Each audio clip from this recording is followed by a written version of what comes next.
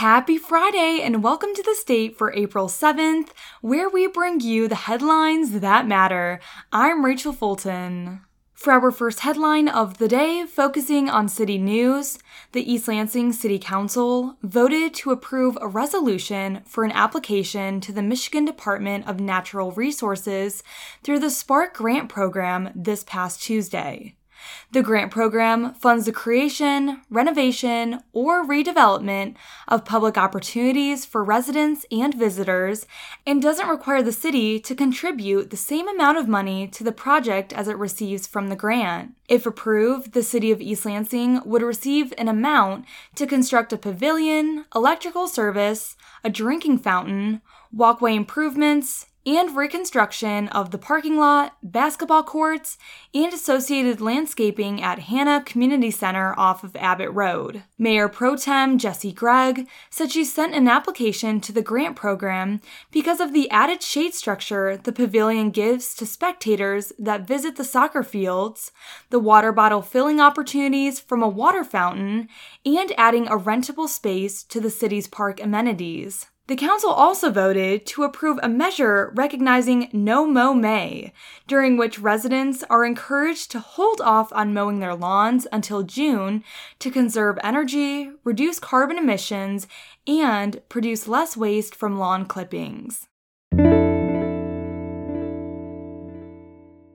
For our second headline, focusing on campus news, Justice for Migrant Women, a nonprofit civil rights organization, hosted a project as a part of MSU's It's On Us Week, a week filled with events to raise awareness for sexual violence. The project, called the Bandana Project, is meant to shed light on the importance of speaking up for the sexual violence that migrant women face in the agricultural industry. Participants painted bandanas with supportive messages, and the event was held in the Brody Square atrium, and students were able to sit down and learn about the issue as well as paint.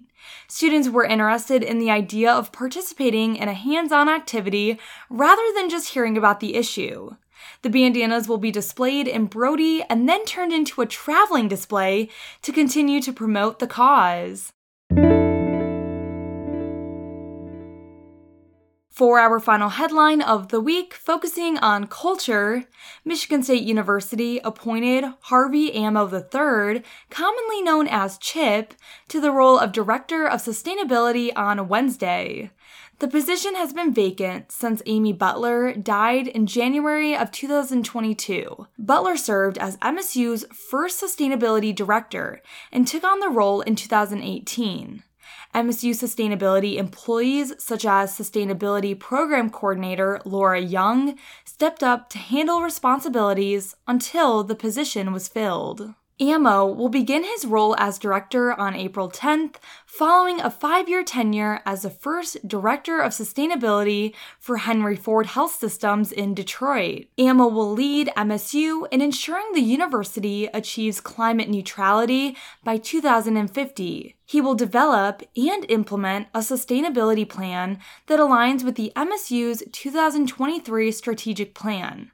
The plan, unveiled by former President Samuel L. Stanley Jr., seeks to expand upon trends in 6 areas, including student success, staff and faculty success, innovation for global impact, sustainable health, stewardship and sustainability, and diversity, equity, and inclusion, or known as DEI. Ammo told the State News he is excited for the opportunity to work at MSU, as the university's current sustainability efforts align with the ones he aimed to achieve at Henry Ford. His goal is to address climate change and its threat to human health in the best way possible during his time at MSU. Ammo's goals aren't focused strictly on East Lansing, but he wants to lead by example to have a larger reach for his efforts.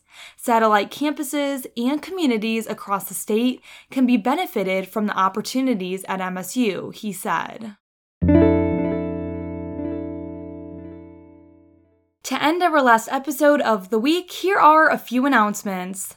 Today's weather forecast is predicting mainly sunny with a high of 51 and a low of 33. For the weekend, it looks like it will be beautiful weather with higher 50s and going into lower 60s and mostly sunny with some possible clouds for tomorrow. Next, here is the MSU home athletic lineup for the weekend. Starting off with softball, they'll play Iowa this weekend, starting off tonight at 5 p.m., tomorrow at 1 p.m., and Sunday at 1 p.m., all at Sequia Stadium. Next, baseball will have a weekend going up against Ohio State, starting off tonight at 6:05 p.m., tomorrow at 3:35 p.m., and Sunday at 1:05 p.m., all at McLean Stadium. To end with MSU's tennis, they will go up against Ohio State also today at 4 p.m., and then Penn State on Sunday at 12 p.m., both at the MSU Outdoor Tennis Center. For our last announcement, a little fun fact about this podcast is that I actually do the prepping for it the night before, and due to Sunday being Easter and my personal religious beliefs, there's not going to be an episode airing for Monday. So thank you so much for joining us for The State, produced by the State News and Impact 89 FM. You can find us online at statenews.com and impact89fm.org. So we'll be back next Tuesday, April 11th, with more.